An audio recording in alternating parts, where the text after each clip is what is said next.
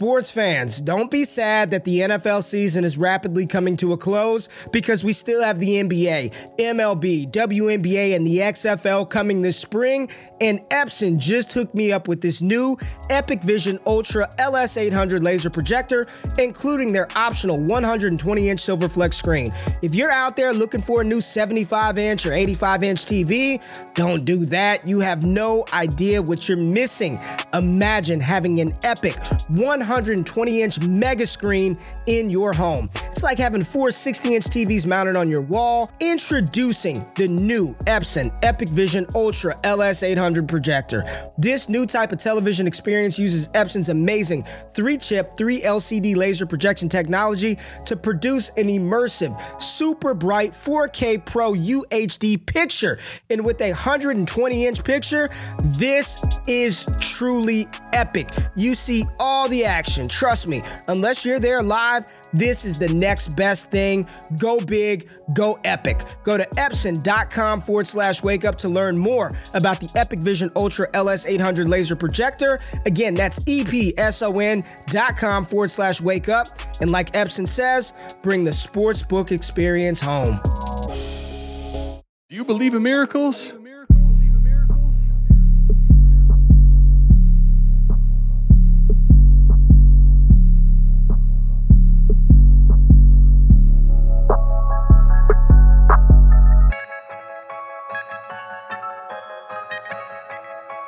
We got Fizzle in the house. Fizzle, what's good, man? Fizzle, glad to have you here. Let's go. This the South Harmon Podcast. Glad you here today. Hit that Patreon link if you here to stay. Dynasty best ball, that's my favorite way. 40 chess trade show, let's make a trade today or check a AMA. You know Adam at the ATM. Mike always in the building, he gon' stay with him. They gon' start every show off with their own trade. Fantasy's a big ocean, they made their own wave. Make sure you tapping in Tuesdays and Saturdays. Tuesday night, Saturday morning, ain't no better way. Hit that notification bell when the news break. Go subscribe right now, don't get the news late. Destination Devi, that's the team.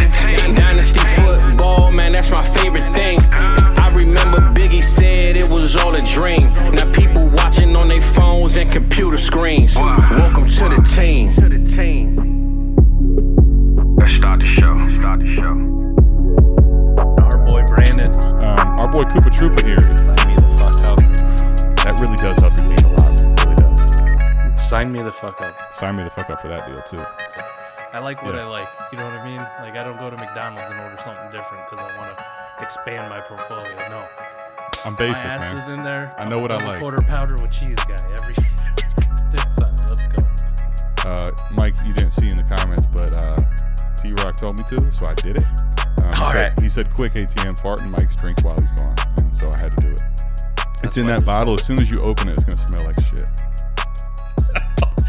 I ain't gonna lie, I probably pissed on the floor. My wife's gonna kill me in the morning, but fuck it. You better wipe that shit up, then. I got you after this. Jesus Christ. Keep trade cut tits. I have no idea what the fuck is going on anymore. Great one to get at him. Keep trade cut. Tits ass. Keep trade cut. Adam, go. Keep trade cut tits ass. Bijan. That is a tongue twister, my friends. Welcome back in, everybody, to another edition of the 4D Chess Dynasty Football Podcast. And as you can tell by the voice, I am back for this week. I did get a reprieve, so I'm able to do the 4D Chess, and we'll figure it out. This night thing's going to be lasting a little longer than I'd like, but you, the people, you come first. So I got to get the 4D out there to you. But first and foremost, Adam, it is good to be back, buddy. You held it down. I don't think it is possible because of your and I's relationship, but I do find a massive amount of jealousy every time you get a dope-ass guest on. Nate talked about trying to fill my shoes. I got to fill Nate's shoes, man. Nate Liss was on the 4D podcast last week. It was absolutely incredible. You did a fantastic job, but it's good to see you again, buddy. How you doing tonight? Oh, I'm doing fantastic. You know, Mike, I mean, even Nate said he's trying to fill your shoes. I'm trying to fill your shoes. That's why I have to get such a phenomenal guest on, is just to try to hope to keep this 4D thing going without you. We're glad to have you back. Everyone here, you can't see us, which right now is probably the best for all of us.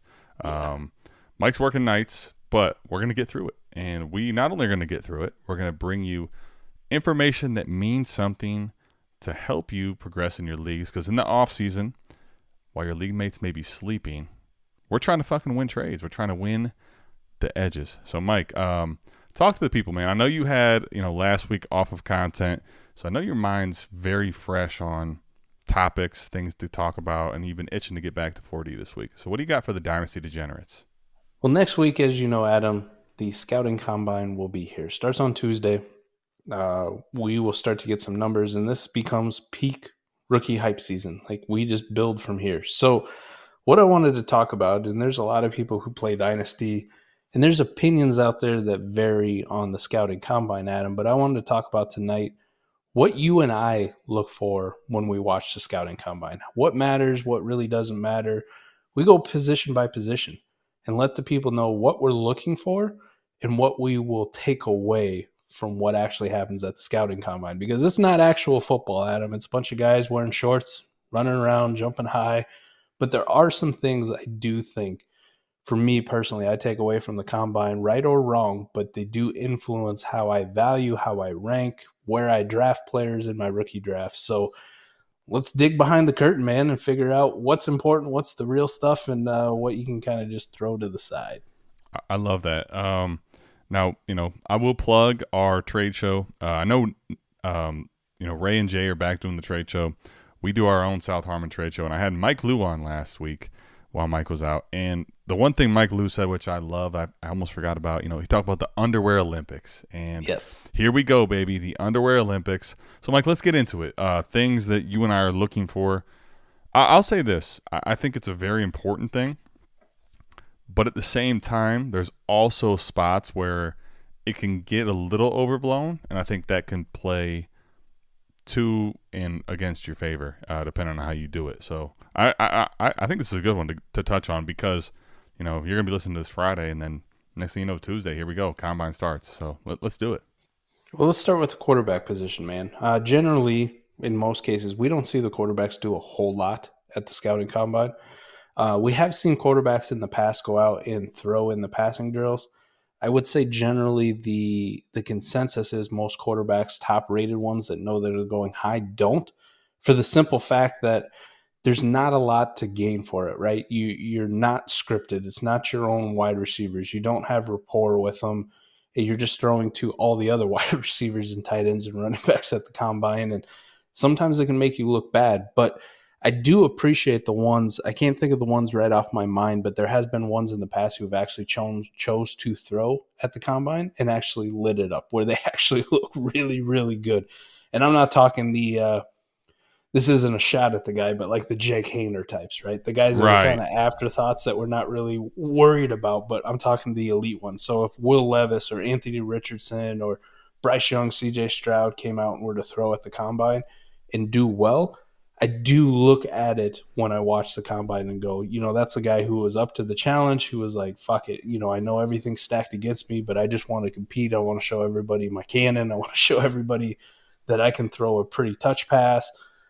I really enjoy when the quarterbacks do come out and do it. Now, on the athletic side, generally we don't see them do anything. The only ones I can really think of that blew me away in the past, right? We never got to see Lamar Jackson actually run the 40. Why would he? Right. We all knew he was fast. But there are some ones that surprise the shit out of you and do change it. Now, Justin Fields didn't do it at the Combine because of the COVID year. We didn't have a Combine, but he did have his own pro day. And when Justin Fields came out and ran a 4.4 at his pro day, you're going, like, I knew the guy was mobile. Like, we knew he was athletic. I didn't know he was that fucking athletic. Like, when a quarterback goes out and runs a 4.4, you go, holy shit. And he can throw, right? It's the whole Friday and he Night can Lights. pass. Yeah, the Friday Night Lights Booby Miles thing with his uncle. It was incredible to watch Justin Fields do that at his pro day. So if we do happen to get any of these quarterbacks who go out there and decide to do a 40-yard dash, if you run 4.5s, say Will Levis came out and ran in the 4.5s, like that would open some eyes. Like, we know he's mobile, but to actually see the speed would be something else. And heaven forbid Anthony Richardson decided that, hey, I'm going to go out there and show off my speed at his size. Like that guy, if he ran under 4.5, people would lose their fucking minds, and me included. I would go ballistic like, oh yeah, everything we already kind of knew, it's confirmed. So quarterback's a pretty easy one for me because generally we don't get to see a whole lot. The big thing for them is how they're doing in the interviews, right? So you got an intensive interview process with all the teams, what people are saying about how the interviews went, how they did on the whiteboard, drawing up plays, how the interviews went with the teams,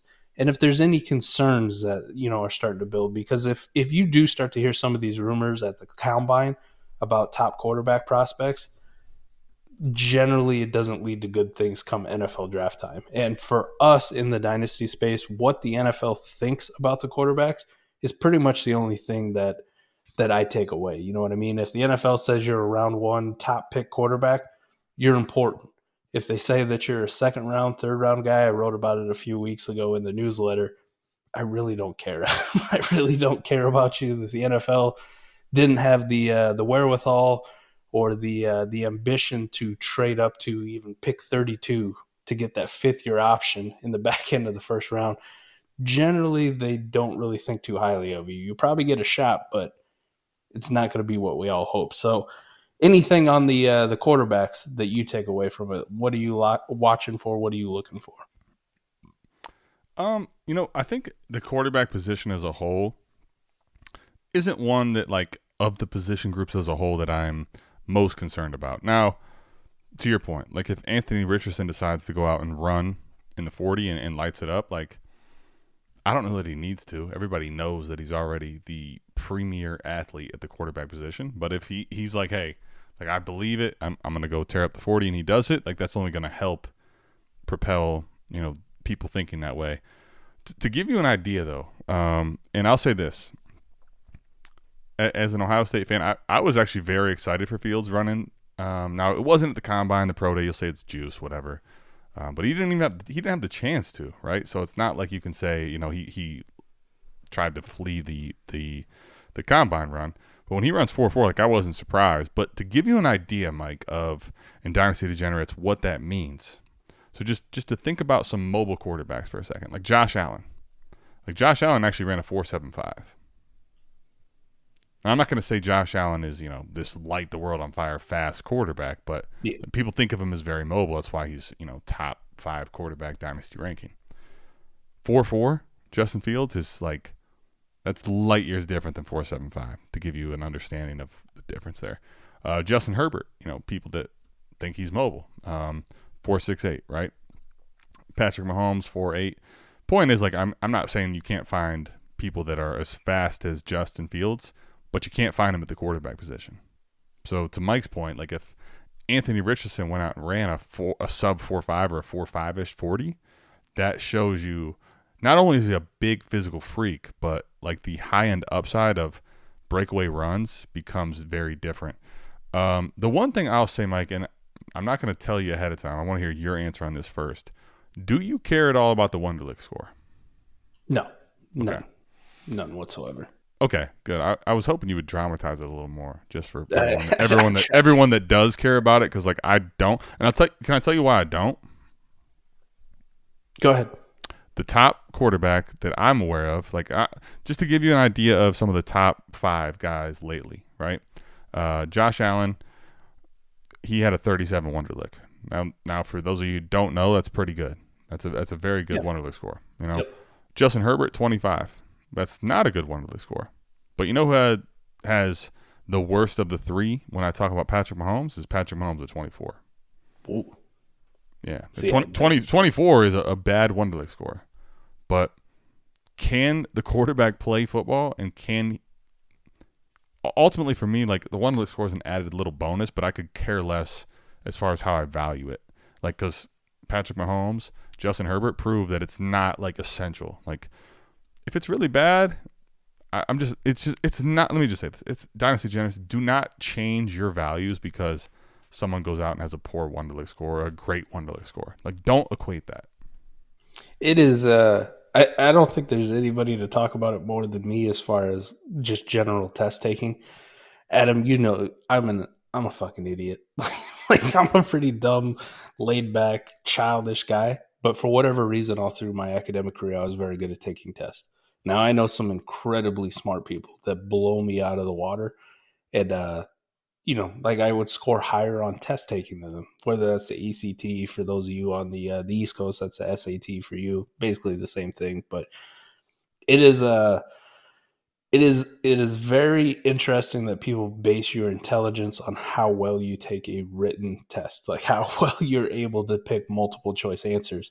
Now, for me being the dummy, we know that the odds usually favor the C answer. So if you get 4 choices, you don't know, just circle C, and the odds are in your favor that you might be right. So some of us figured that out a long time ago, and we did very well with tests. So when you base quarterbacks or NFL players, like how well you do at multiplication or how well you do at, comprehending of a paragraph about something you could give 2 shits less about, and that's how you're going to grade them on an intelligence scale, I hate it, man. I hate it. I want to know how they did in the interview, how they did with actual football plays, concepts, schemes.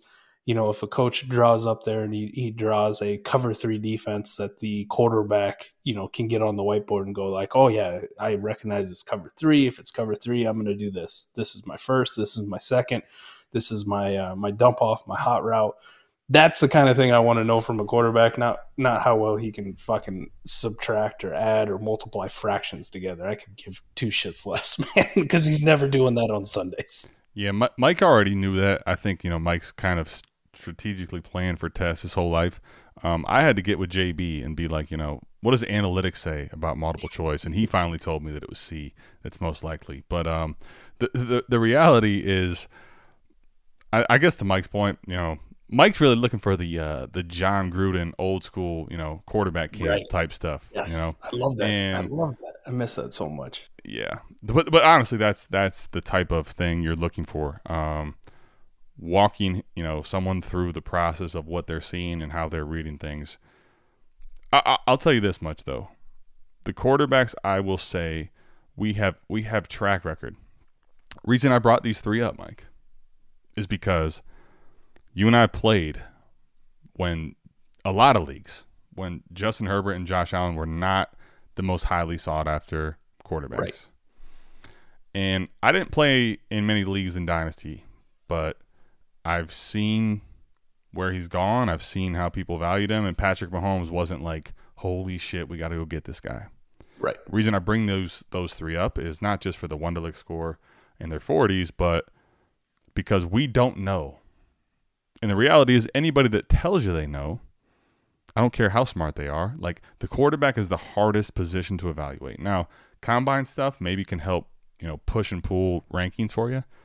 But ultimately, like, you should go in with the process and just let ultimately their traits and then the draft capital do the talking and value for you. If you think you can predict who is going to be the quarterback that's just this great, like, phenomenal NFL talent that's going to translate well year in and year out, like, good luck. And if you figure it out, you can move 4D chess, you can move anybody, because if you can tell everybody who the best NFL quarterback is going to be year in and year out, you'll get paid millions to go be a GM, because nobody can figure that shit out. The last one I think also applies to all positions, so we'll just touch on it now, and we don't have to touch on it at all, the rest of them, but it's the medical checks are big.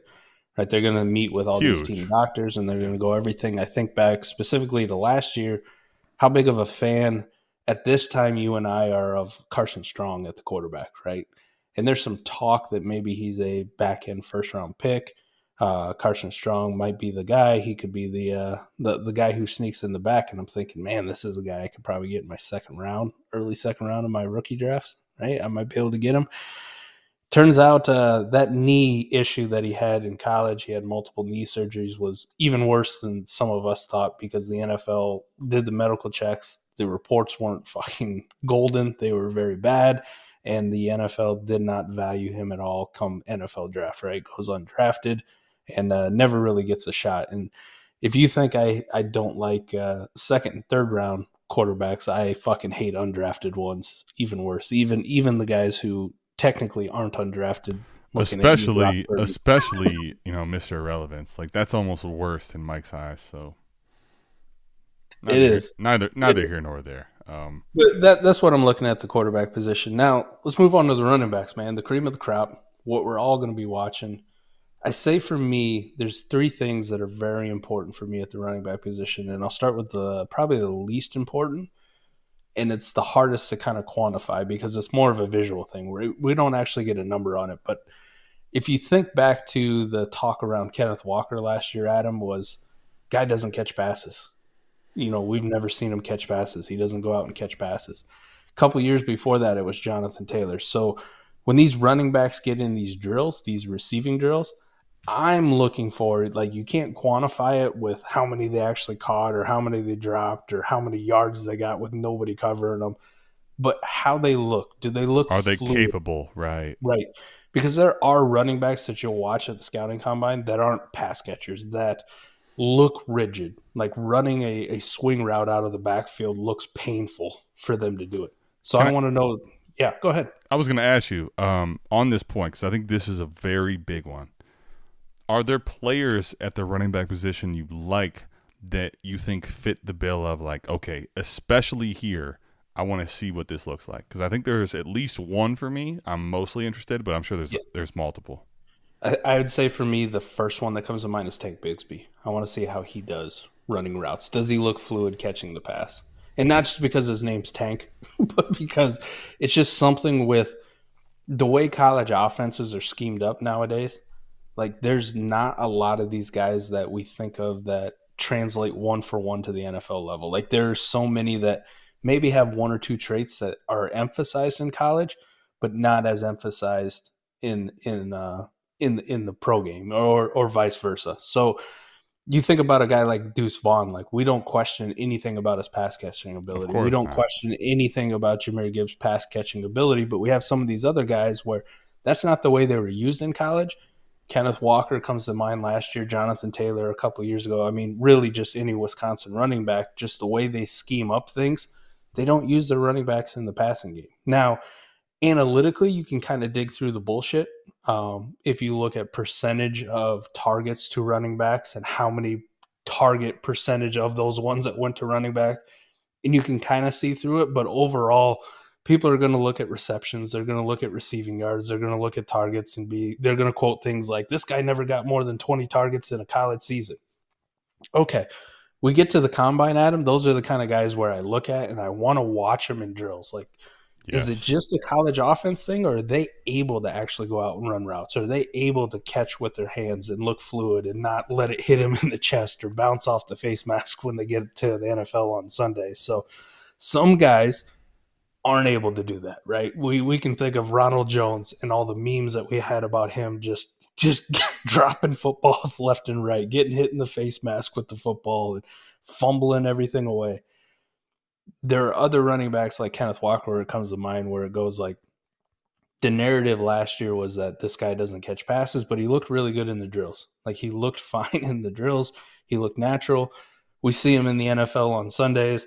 And I think he even had like an 8-catch game when they were trailing one time, and he just like absolutely ate up all the targets, dumps offs left and right. Once Kenneth Walker, they're drawing up screen passes all over the place for him. So that's what I'm looking for the receptions. The other two, Adam, I would say for me, it's going to be size and it's going to be speed. And if you combine them, you get a speed score. So that becomes the next biggest thing for me. We can say size. I can kind of isolate it a little bit. I think back to Kyren Williams last year. When you weigh in like he did, and then you compound it with the fact that you also run slow, like, that becomes a non-starter for me. Tyler Algier was another one. I was a huge Tyler Algier fan before the combine. Turns out he tested lied. horribly. He lied at everything. He almost ran a 4.7. We're like, maybe Right. 4.4, at least sub 4.5. He was 4.65. You're like, what? No, this isn't the guy that we talked about. Pass. Nah. Right. So you have to knock him down the boards. The one this year for the size part that stands out to me is going to be Jahmyr Gibbs. Specifically, like, what does he weigh in at? I think another one you can throw in there is Devin Achane, but we all kind of assume he's going to be small, on the smaller side. Jahmyr Gibbs, on the other hand, like his value changes drastically, whether he weighs in at 180 or he weighs in at 200, Adam. Like that will change things in people's minds. Then you factor in what they run in the 40, how they test athletically. Speed score is a great indicator of future fantasy success. Our guy, Jordan Backus, head of analytics at Destination Devy, has some great tables on speed score. We have great hit rate tables that he's made too that correlate 40 times, size, all that in as well. So it's not just about like, there's not a number I'm looking for the running backs. Like, oh, you got to run under 4.5, because I think of guys like Derrick Henry, right? He runs over 4.5, but he weighed in at 247 pounds. So for a guy that's 247 to go out there and run a 4.5 gives him a 97th percentile speed score, which is absolutely elite. Those are the kind of guys that I'm looking for to wow me. The guys, on the other hand, who weigh in at 200 and go out and run a 4.55, a little bit more of a question mark, right? A little bit more of a knockdown, especially when you get a guy like Tyler Algier who comes in, weighs in fine, and then runs absolutely horrible. Not even in the 4.5, damn near in the 4.7. So how about you for the running back position? What are you looking for? Well, I mean, I think you already kind of hit on a lot of the things here. Let me touch on a couple things.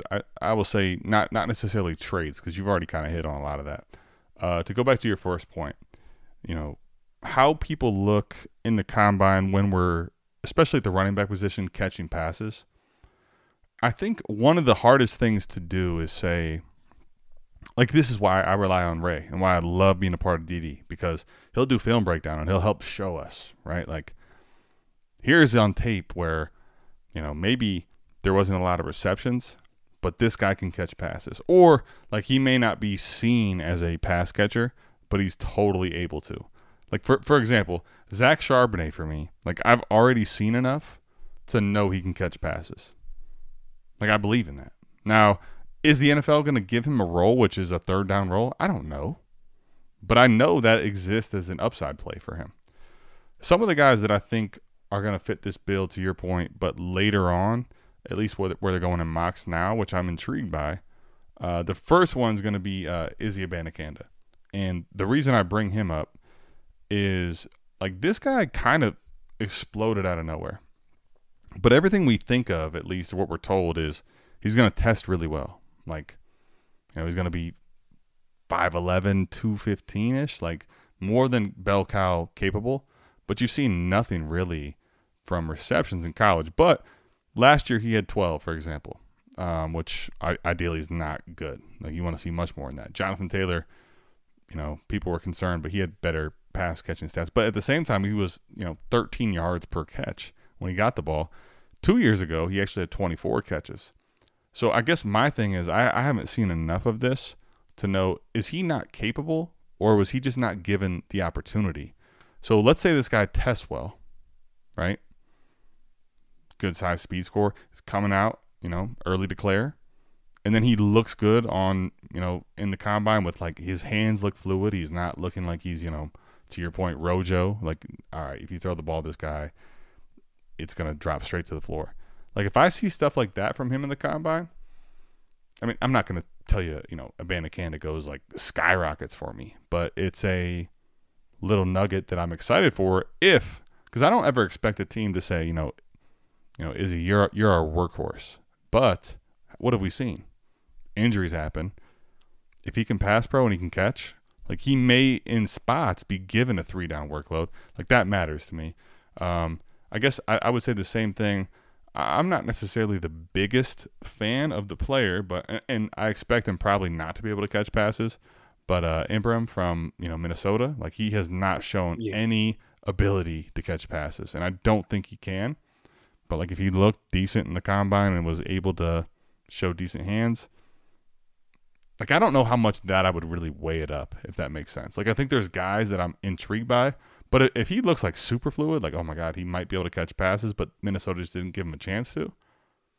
Like, it's not going to move my rankings up, but it's like, okay, maybe that's more than I thought he gave me on the stat sheet. So, to your point, I think that's just one point in the running back room that I'm looking for. Ultimately, I think the biggest things, though, are, going to be realistically like A-Chain and Gibbs, what do they weigh in at? I think those are like two of the most polarizing. Like if Gibbs came in over 200 and checks all the boxes that we have him at, like to the moon. But if he comes in at like sub 190, I think you're going to have a very hard time deciding what to do with Gibbs. Like that's just like weight is probably the most important things for guys like A-Chain and for Gibbs as far as how people are viewing them. All right, let's move on to the wide receivers, Adam. And this one has changed drastically for me in the last couple of years. I mean, we all get wowed by the wide receivers going out and running 40s.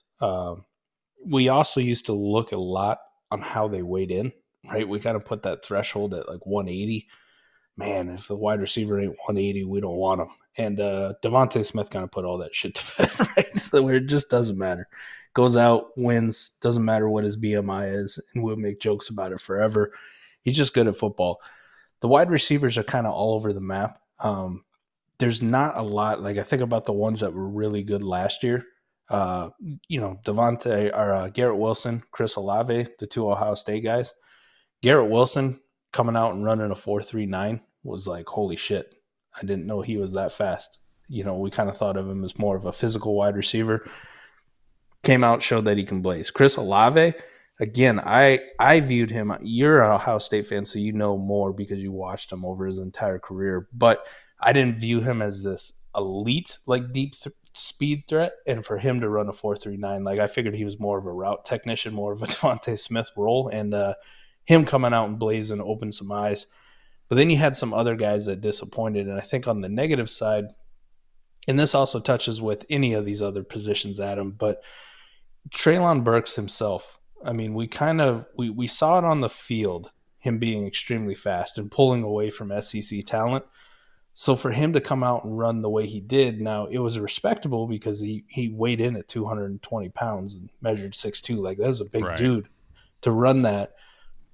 I think the thing, though, that threw me off is like the film and what you saw on the field didn't match the athletic testing. The athletic testing as a whole was disappointing. I also say it applies to other positions because I already talked about Kyren Williams, but one of the other things I kind of look for everybody, but especially at the wide receiver position because it's kind of all over the map, is how prepared are you? This is essentially your biggest job interview you're ever going to have, right? Like there's not many of us that are going to say we're going to sit in a job interview for some position that could pay us millions of dollars a year, right?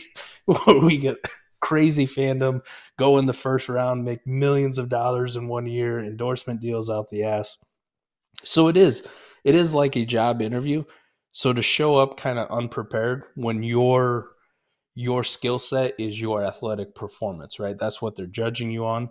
To kind of come in overweight or out of shape or, just not mentally ready to perform on this stage is a little bit concerning. And it's nothing against Treylon Burks. I still like him. Like I still want him in Dynasty. I still think he did fine.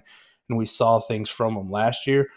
But I think at the scouting combine, that should have been a red flag for a lot of people where you go like, wait a minute here. And I think for some it was. You remember those Superflex mock drafts where he's going at the 101 overall. I was going to say it was at least for some, enough. Yeah. 101 became 105, 106, and then asthma happened and it became back-end first-round pick. Right. So I think that is something to take away is just how prepared they are. But I'm not going to lie, I do get I find myself in awe and I wow at how fast these guys are. But a few other things I look for, how high they jump, right? Because they're going to be in positions to have to win jump balls. So I want to see what the vertical is. How far? Did you see DK's new vertical? Oh, no. What is it? No, I mean, there's a commercial out there that's like, fake. It's this new Gatorade fast twitch. Yeah. You saw that? He jumped like 7 feet. It's all CGI, so.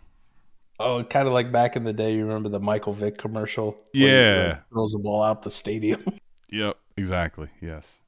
But I do want to see how high they jump and the broad jump, right? Broad jump is a good measure, in my opinion, of explosiveness just in general. So how fast you can get in and out of your breaks, how fast downfield, like your quick twitch ability. So if you have an impressive broad jump, I think of Donovan Peoples-Jones, killed it in the vertical test, killed it in the broad jump. One other thing that I've become more aware of, and it's one of our favorite wide receivers back in the day, but measurements, right? I want to know hand size, and I want to know arm length. I think about Brandon Ayuk and those giant arms that he has, that crazy wingspan, and we see him use it on a weekly basis, right? He wins a lot of contested catches. He snatches a lot of balls that are off-thrown by Brock Purdy or Jimmy Garoppolo because he has ridiculously long arms. So always a good thing. But wide receivers, what are you looking for? Yeah, I mean, I think you already hit on a lot of it.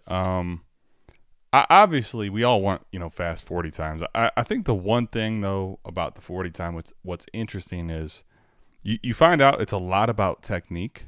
Now, to your point, you plan to be a first, second round NFL draft pick. Like, I'd hope you've worked on your technique, because this is, to your point, it's your interview. So, I know a lot of these guys do now. But at the same time, like, sometimes you'll see on film where they look really fast, but in their 40 time isn't. Maybe their technique's just really bad, and maybe they've tried to work on it, but it's just not for them in the 40 to run a really fast one. But you see on film, it's different. I would say this, speaking of DK Metcalf, the one thing, like, I'm kind of curious, I don't think there's a DK Metcalf in this class that's like this big guy that we're concerned on. But, like, when you think about him, right, like, this guy was, like, he's created in the lab, really, when you look at him. But then, his agility score was horrible, right, because of the one drill. And, like, people actually freaked out about that. They're like, he's big, strong, fast. He can do all this stuff, but he's not going to be able to get in and out of routes. Like, that was a real concern. So I also think there's a let me try to phrase this right. Like, you're over fucking thinking it. Yeah. Like, I'm not even trying to be funny. That's just dead serious. Like, sometimes don't put too much to the paper and let it, overweigh what you've already seen on film, what you already have seen. Like, DK Metcalf, outside of that one drill, is outrageous.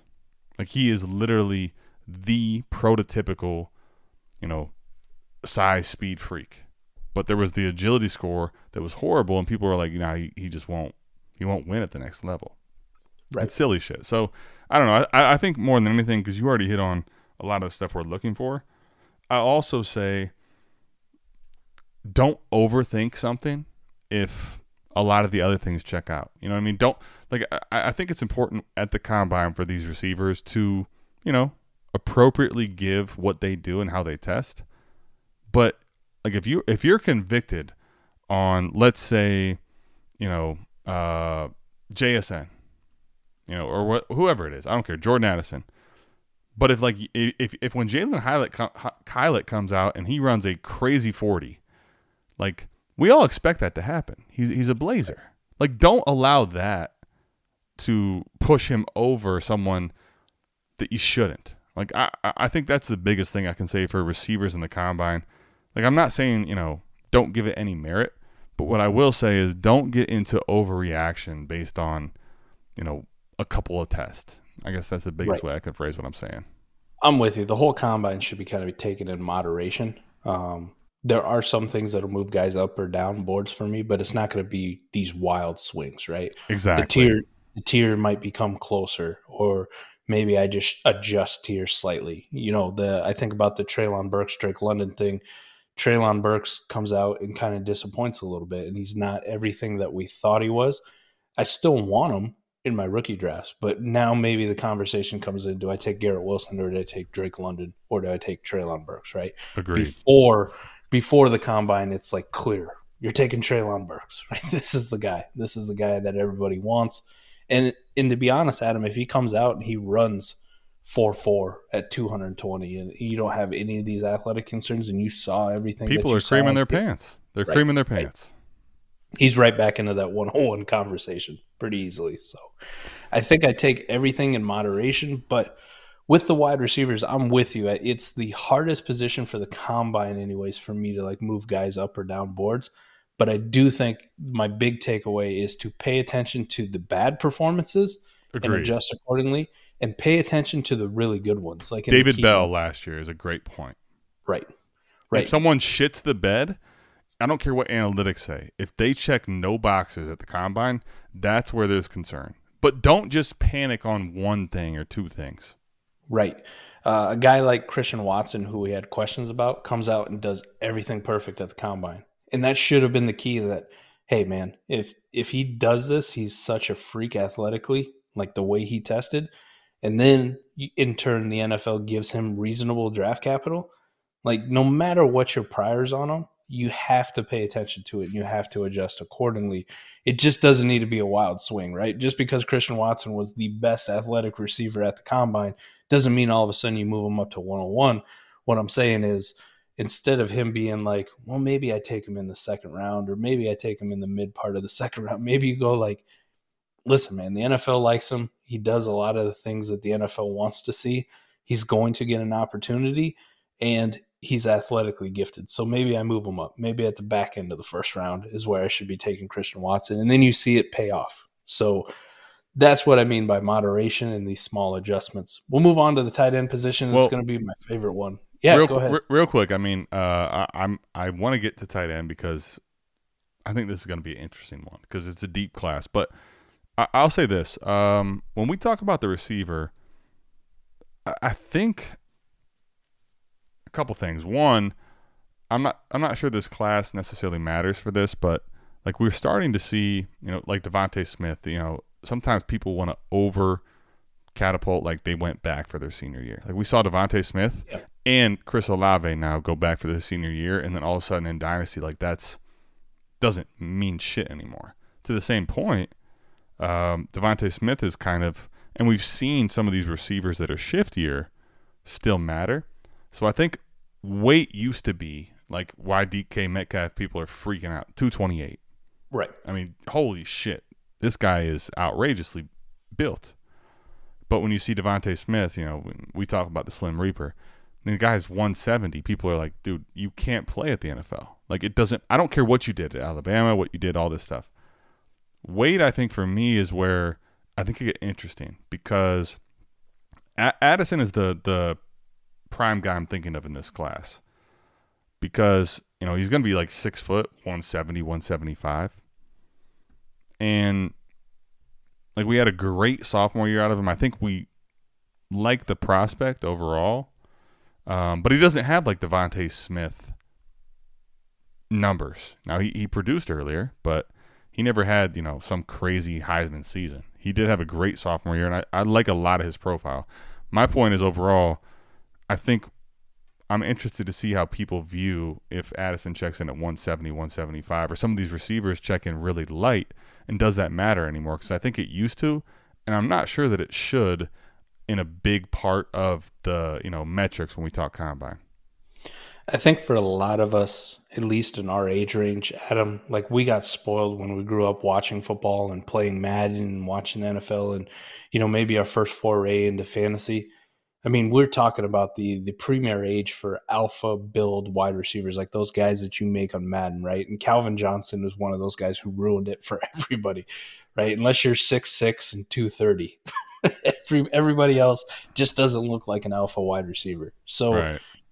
I think for far too long, like our generation kind of superimposed that on like, this is what we want for our dynasty teams. This is what we want to see for our NFL teams in the draft. We're looking for AJ Brown, DK Metcalf types, but they're not always going to be that. You look at the ADP for wide receivers and like how many of these guys are actually that alpha type, that Calvin Johnson mold, or even if you don't want to go Calvin Johnson, like think of a guy who's like 6'3" and 215, right? That build that we all kind of covet. I mean, Justin Jefferson, no. Jamar Chase, no.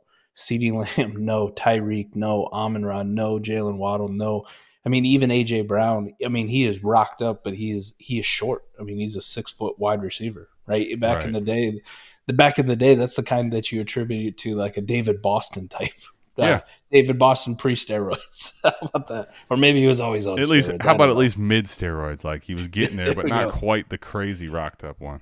But Chris Olave, no. Stephon Diggs, no. I mean, you get T. Higgins in there. One of the outliers as far as like the alpha build type wide receiver. Garrett Wilson, Devontae Smith, Cooper Kupp. Like Cooper Kupp isn't winning any underwear Olympics, but he's fantastic at what he does. So I think we can kind of throw that out the the window. There was a time where, I really paid attention to, like you're talking to, like how much the guy weigh in, how tall is he? Is he like 6'2", 6'3"? Doesn't really matter anymore. I still get wowed by those guys who are that big, right? The DK Metcalfs who go out there and you're like, holy shit, I can't believe this guy runs this fast and jumps this high, being as big as he is. But don't get too blown away by it, right? There's only a few Calvin Johnsons in the world, and I don't think there's many coming into the NFL anytime soon. Well, and you know what? Honestly, man, I think that's the biggest takeaway is understanding that it's really shifted to what an alpha means. And it's not necessarily like you have to be DK Metcalf, right? Or Calvin Johnson. And now, to that point, what you said is, now, if you can check all the boxes and you are DK Metcalf and you land in a great spot, holy shit. Because what was Treylon Burks supposed to be? Right. Why were we putting him 101? If he was everything we thought, size and speed, and he checked all those boxes, that's why he's 101. The problem is I think we're starting to see, do those guys really separate? And if they're elite separators and they're big and strong and fast, we go, holy shit, like we can change everything. But you look at the molds of all the guys in the top tier, the ones that really are different now, like they separate in footwork. They separate in different ways, and that's what actually makes them different. The top tier guys, like probably the only one really in the top 12 that's like, holy shit, look at that guy. When you see him step off of a bus, that's DK. The other guys are just going to beat you based on their skill set. Right. Not a lot of NFL offenses anymore. I mean, I still get mad when I watch like NFL on Sundays and I see them get down to the goal line and they throw like 3 straight fade routes. But not a lot of offenses are just built on the wide receiver out muscling them or just going up and Mike Evans, just being bigger and stronger than the other team. A lot of it's schemed open, and it's the guys who can get open in man coverage and not press man, right? Back in the day, it used to be, this guy can't get off press man coverage. And Ray's done a fantastic job about saying that not many teams play press man. Like that's not a big part of defenses. They will play man coverage, but it's off man. They give them a cushion, but it's how fast you can break down the defender, right? How fast you can get that separation, whether that's in, Ray has talked about that, whether that's, in the route, doing it with, off the line, whether that's doing it in the route with your footwork, your route running ability, or whether it's a guy like Jamar Chase, who Ray has also talked about, who's one of those late separators, right? Just has that body control, that ability, that little hand movement to get that knock the hands away, that burst to get that extra half yard to get that separation in the route. So that is definitely the mold of the wide receiver, where being 6'5" and 220 pounds really doesn't matter as much anymore. If you can't separate, if you can't get off, that's really not what the NFL's looking for. And I think they've made it pretty clear by who they've established as the alpha receivers of the league. Go through the whole list. There's not many of those guys left who are the gigantic types. Well, I mean, because here's the thing. I just looked while you're talking because I think this is something that if you have any weight concern, really, like unless Addison is, outrageously small, like sub 170 or something, like you shouldn't even worry about this anymore. Because I'm going through the ranks just to see on Keep Trade Cut while you're talking about this. There's nobody that's physically outrageously imposing, literally in the top 30 spots, aside from like A.J. Brown's physical weight, strong, swole Batman. DK Metcalf is a freak. But here's the thing. You're chasing it with Treylon Burks, at 21. You're chasing it in a way with it's not necessarily DK, but the height and the ability of Pickens, right? 6'3", all the traits he has. You're chasing it there. Now, if those guys that are difference makers in size can separate and fire, they got elite upside, given they have a good quarterback. But outside of those two, Mike, Treylon and Pickens you're chasing, or A.J. Brown and DK, everybody else, literally until you get to, Amari Cooper's not even physically imposing. Like the whole top 30, 40 guys, like none of them are like, holy shit, look at that guy. Like I think it's important to understand that shouldn't even really be a concern anymore. like that's what the receiver position is now.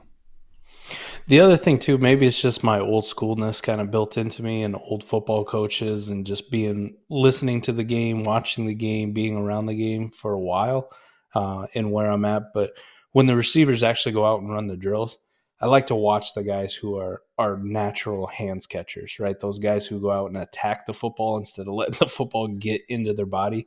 I don't know how many times they run that gauntlet drill, and I get irate when I watch them just try to like chest catch it, let it come into their body and then it bounces off and it goes somewhere else. Like I really enjoy the ones who look extremely fluid, even more so than the running backs, watching them go out there and use their hands and attack the football and try to go get it before it gets to them. So that's maybe a little bit of old school thing, but that's also something else I look for in the combine. I like to look and see who the natural catchers are of the football. That's why Mike hates Gabe Davis, but we're not even going to do that right now. So we're going to get into Mike's favorite, the tight ends.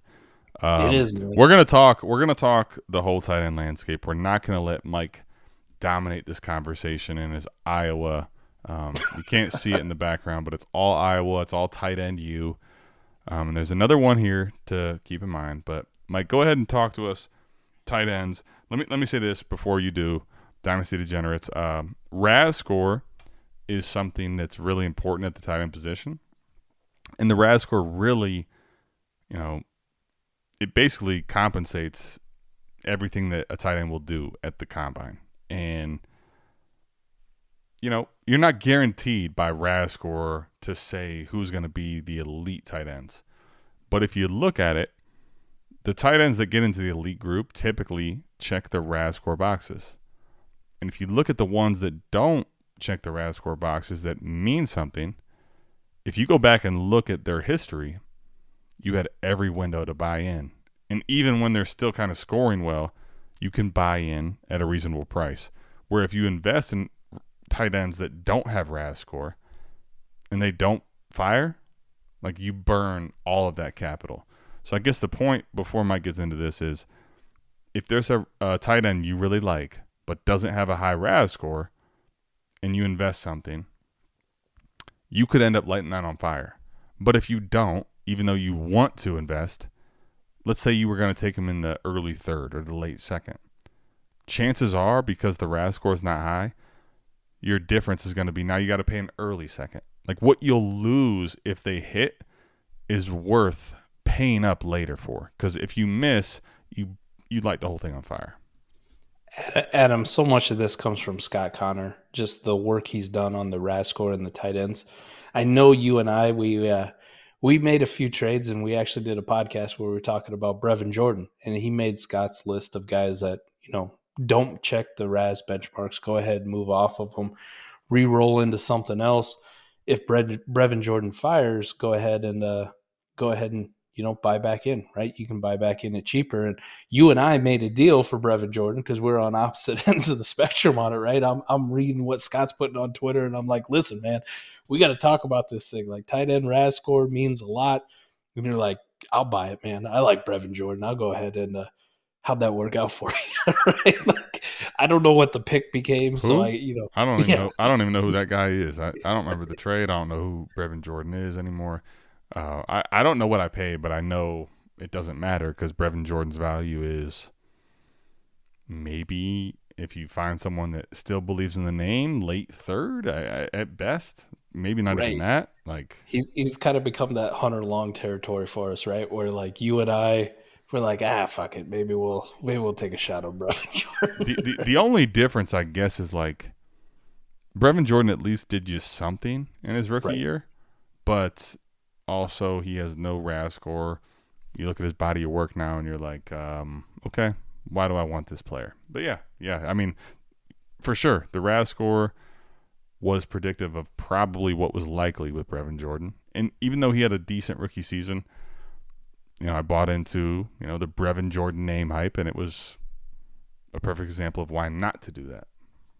So I think that's a big one for me. I mean, you kind of stole a lot of the thunder there from me, but that is the RAS score is the first thing I'm going to look at. And it's on the measurement of all their athletic testing, right? Their size, their speed, how much they bench press, what their 3-cone is, what their broad jumps, their verts are. And it gives it a relative athletic score. That's what it stands for. That's what RAS is. So RAS is big for me. But one of the other things I really look at, Adam, and it's kind of a two-part thing, it's size, and then when the tight ends do the blocking drills. So for me, as a tight end aficionado, and I've seen it time and time again with multiple tight ends that I really like, not only from Iowa, but from the Eagles. One of the things I do know is if a tight end can't block for shit, you have to be an elite mismatch. Like you have to be, if you're smaller, undersized at the tight end position and you can't block very well, you have to be an elite mismatch. Like, so think about like Evan Ingram. Evan Ingram is a glorified slot receiver, and look how long it's taken for Evan Ingram to actually, he had that great rookie year, and then it's been nothing but hype and disappointment since, right? And it took this long to this past year for Evan Ingram to finally rebound. It's because of that deficiency that he has of his size being on the smaller side and the fact that he's not a great blocker. One of the things being a decently sized tight end who's a good blocker is it affords NFL teams to put you on the field in almost every single situation. And the hardest thing to do is to get opportunity when your ass is on the bench for a percentage of the snaps. So if you're out there for 75, 80%, 90% of the snaps because the NFL team trusts you to be out on the field in pass blocking or run blocking and be on the field in all situations, it does lead to more opportunities for getting targets, scoring fantasy points. So when I look at the tight end position, the first thing I'm looking at, RAS score. How'd you do? What's your size? But the next thing I do watch, blocking drills. How good of a blocker are you? How fluid are you? Do you look like an extension of the offensive line, or do you look like a liability on the offensive line? Like, it really depends. You only get one spectrum or the other, Adam. There's no happy middle ground. So either you're a decent enough blocker, or I shouldn't say decent enough. I should say willing blocker. So when we talk about, I got to mention it, we're talking about tight ends. When I talk about Sam Laporta, and one of the things we talked about with Ray on the AMA about Sam Laporta is he's not an outstanding blocker. So don't think of him like a George Kittle or TJ Hawkinson. Both of those guys throughout their college career and NFL careers are fantastic. They're elite, man, honestly, in my mind. They're elite blockers. Another one that we really like, Dallas Goedert, elite blocker at the position.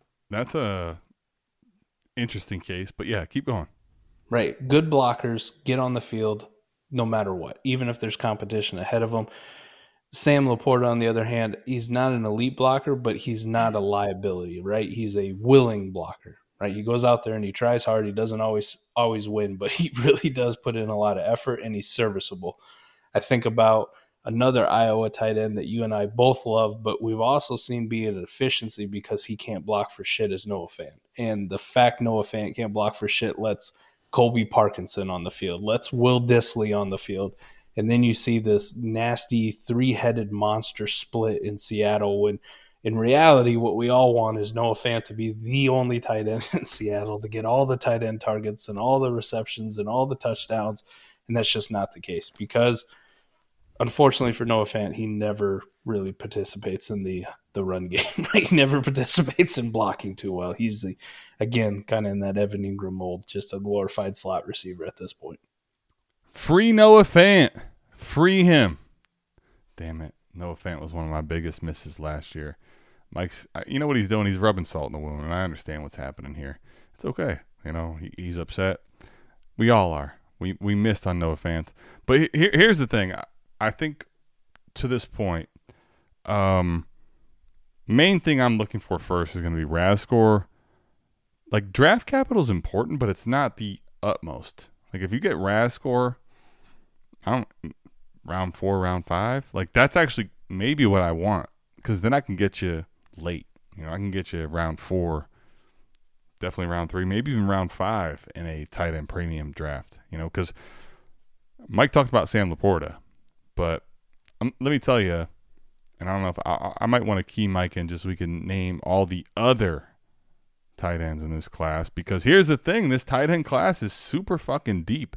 Like, I think what's missed here, and I think why this conversation is really important, and why I told Mike from the beginning, and I will ask him again on air, like his stance on Michael Mayer, because of this.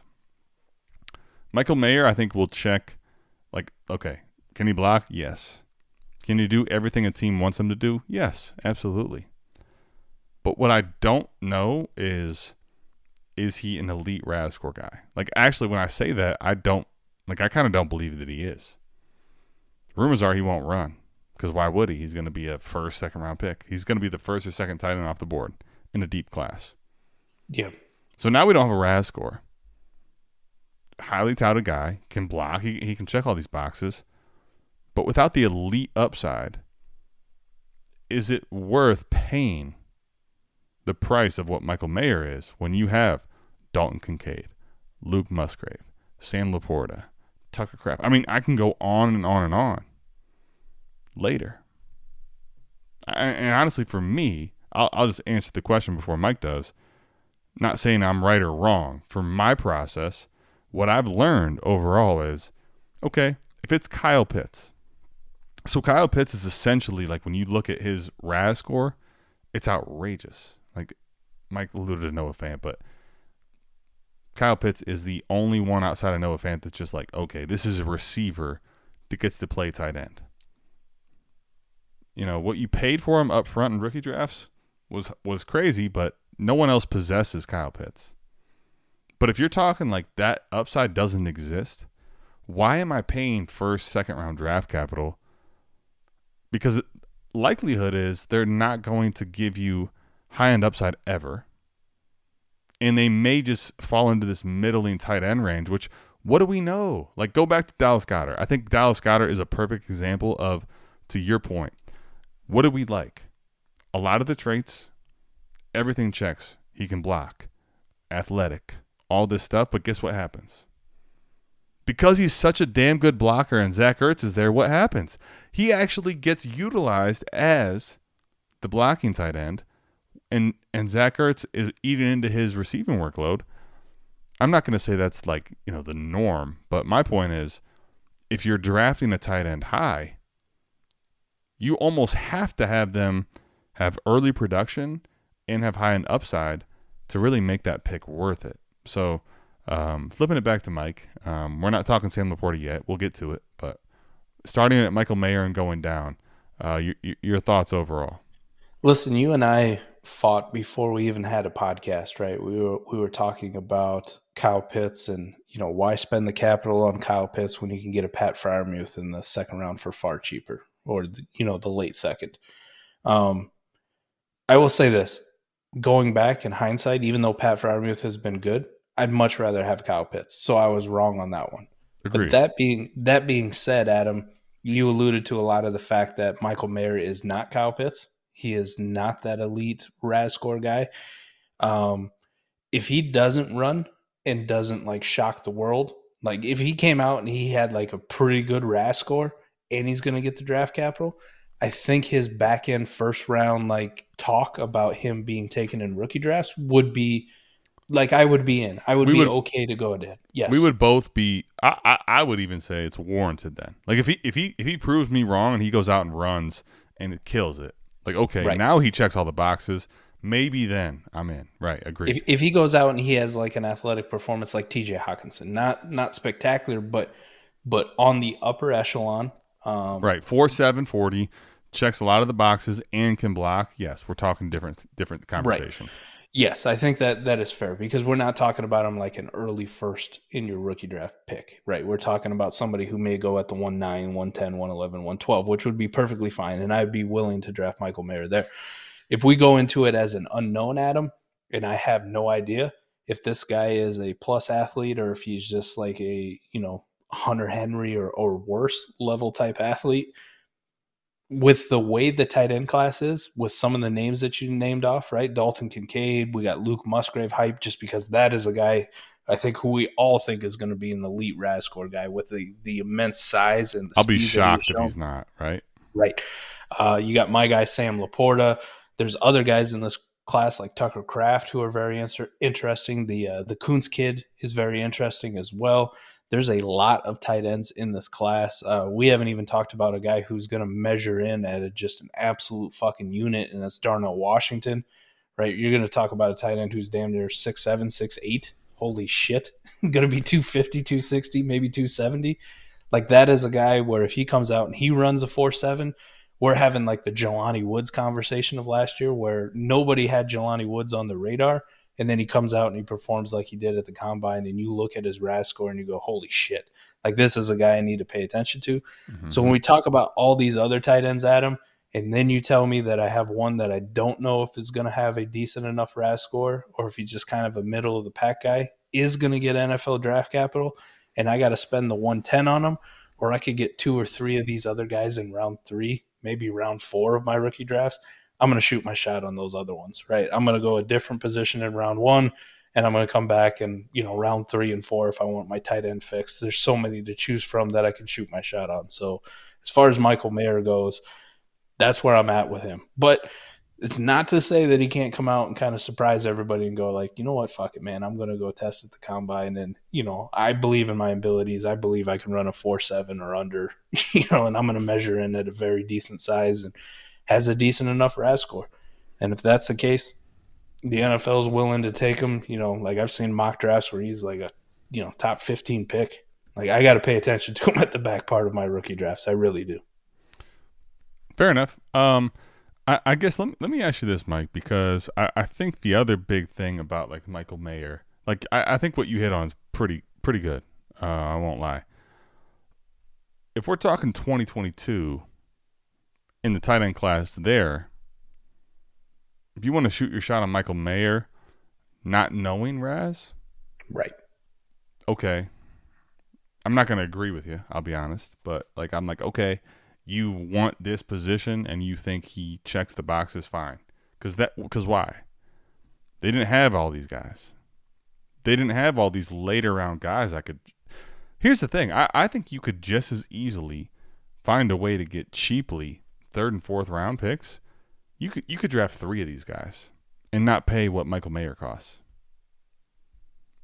Give me one. And speaking of one, like, we're talking Sam Laporta. There's so many in this class that are intriguing, which is why I think 23 is – the reality is, like, DJU didn't pan out, right? We're not really sure how these quarterbacks are going to be. CJ and Bryce don't have the high-end upside people think in the NFL, which could end up being wrong. We have A-Rich and Levis that people think are more projects. The wide receiver position's taking a big catapult, and this wide receiver class is not the strong suit of the class. Running back is deep as hell, and running back has taken a value dump given last year and what we've seen in years past. So what's interesting is I think like top end, we're starting to see 23 kind of have a shit feeling given what people thought it would be. But I think what like the tight end position does is say, okay, yeah, maybe it isn't as top heavy as we once thought. But I'll tell you what it is it's deep. And let me ask you this, Mike, because Sam Laporta, you're hyping him up. If Tucker Kraft ends up being RAS score guy, legit, can we call the Jackrabbits, the light version of the Hawkeyes? I'm willing, man. I like the Jackrabbits, right? They're putting out talent at that school. I really do. I love to hear this. I love to hear this. We'll call it Iowa West. Wow. Okay, there it is, Iowa West. I actually really like Tucker Kraft, though, especially at cost today. I mean, yeah, who knows what the RAS score is and where he will go. I really like him. But at the same time, like, there's so many tight ends, which when you tell me, like, you take this third, I think if you look back at 22, you get to 3rd round. Mike, in the 2nd round, back after the 2nd, we're like, just get rid of it. Like, if you can find a way to re-roll it, do it. Well, maybe not. But now, like, if you these thirds that people are like, I don't want thirds. I'll take these thirds and throw-ins. I'll find a way to get thirds. I would like to shoot my shot on a lot of these type guys in the 3rd round, especially at tight end, because there's RAS score upside and because the running back depth, I think, pushes some of the tight ends to 3rd and 4th round territory. And the thing about this tight end room, like outside of if we don't know what Mayer is like a lot of these guys we're talking about are big, strong, and fast, which ultimately, what does that mean? RAS score is pretty good. I think there's a scenario where that's important. Where like last year, we're talking later, like Isaiah Likely, who ended up having, a couple of games because, Andrews got hurt. But his RAS score ended up sucking. Like, I loved him, but me and you were kind of like, oh, man, that RAS score isn't there. Like, it's probably not worth the investment. We could be looking at 6, 7, 8 guys with RAS scores here, and you may not have to pay outside of Mayer anything but a third for any of them. That's the difference. Right. I'm with you, buddy, man. I am excited for the Combine. I do find myself watching far too much of it. We touched on it earlier, but moderation. Don't get too overhyped. But if even Adam and I were out here preaching moderation about the Combine, this is why we've always said rookie picks are some of the best investments you can make, because this is all people are going to talk about for the next couple of weeks, right? We're going to have the Combine and the aftermath of the Combine, and it's just a build-up from here right up to the NFL draft, man. And this is all your league mates are going to be talking about. This is all they're going to be consuming. We're going to have podcasts where we're going to talk about, Tucker Kraft, man. Can you believe that guy came out and ran a 4.540 at, 6'5" and 255 pounds? Holy shit. He's got a 98th percentile RAS. And all of a sudden, Tucker Kraft goes from a guy who in our mock drafts sometimes gets taken in 4 rounds, sometimes gets forgotten, to a guy that's, all of a sudden mid-second round pick and gets moved up. So the hype does build. I will say this. I will leave you dynasty degenerates with a few players that I am locked in on. I want to see what they do for various reasons. The first one for me is going to be Kayshon Boutte, and it really doesn't have too much to do with athletic testing, but I mentioned earlier the interview process is pretty big for these guys. So I want to see what the talk is about Kayshon Boutte coming out of the Combine, how NFL teams are feeling when they interview him, how they talk about some of the off-field stuff that ended the season, and then earlier in the season, the on-the-field, the kind of lackadaisical effort, the bad start to the season, and see if some of that talent, there was a case for him being wide receiver 1 in this class for the longest time, to see some of that talent starts to shine through in the NFL community. NFL teams come around on him, or if we're still going to get these rumors where he might not even be a first-round pick, he might not even go in the second round. There's some real concerns about it. So I'm interested in that. I touched on it a little bit earlier, but I'm very excited to watch Tank Bigsby, see how he runs, what he weighs in at, and how he looks in the receiving game. And then the last one I'll leave you, it was a darling for Adam and I last year, and the guy went back to school and it just about broke our hearts. But I want to see what Zach Charbonnet does, how he comes out, because I think the guy is an absolute fucking unit. And if he were to come out and run in the 4.4s at 220 pounds, holy shit, man. Holy shit, my Zach Charbonnet love's going to come back, and I'm going to have to go back and listen to this podcast and listen to myself say, moderation, moderation, moderation. But there's a scenario for me to get way over my skis on Zach Charbonnet. How about you, Adam? Any guys that stand out to you that you'll be paying attention to this week? I mean, I mentioned a bunch of them. The tight end position as a whole, Musgrave, Kraft, Laporta, Darnell Washington, Dalton Kincaid.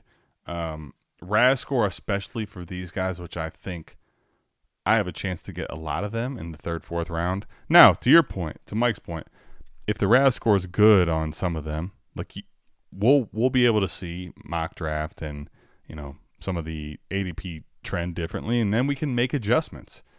But guess what that also means? People are going to fall down the board.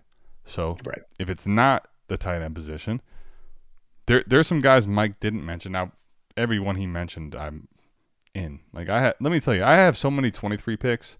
There's probably not a 23 player that I'm not closely watching and being super excited for. When you own the whole first round in the league. Yeah, man, I gotta.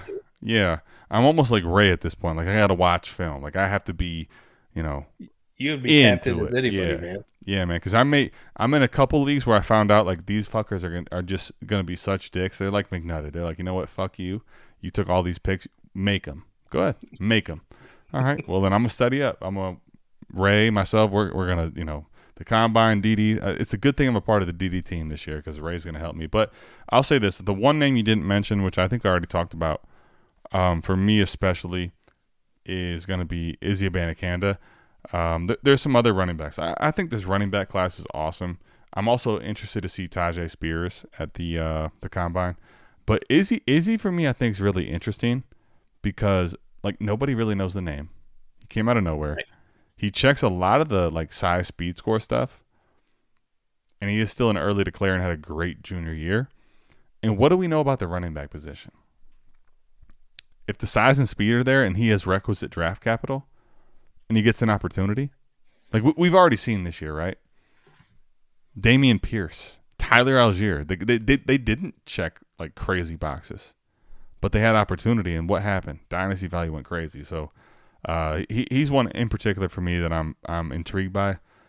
I think there's a chance we're talking about, on this 40 podcast in a month from now, and I don't mention the name again, and we're, not all that excited.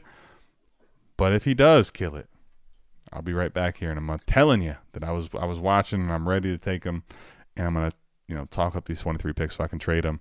Even though Mike won't buy, I'm hoping someone else will. So I hope overall, this kind of gave you a thought process and some tactics and strategy on what we're looking for, what to count as something you're including in your process from the combine. Like Mike said, in moderation. Don't allow, don't be somebody that really goes up and down the board with a few metrics in the combine, all the value flux that's going to happen over the next 3 to 4 months, because maybe you win, but you could also lose really bad just based on the noise. So keep it in moderation. Keep all this at the forefront. And just remember, when your league mates are playing chess, play 4D chess. That's going to do it for us. We'll see you back here same time, same place next week. Enjoy the combine, everybody. Peace. We're out of this thing. Peace.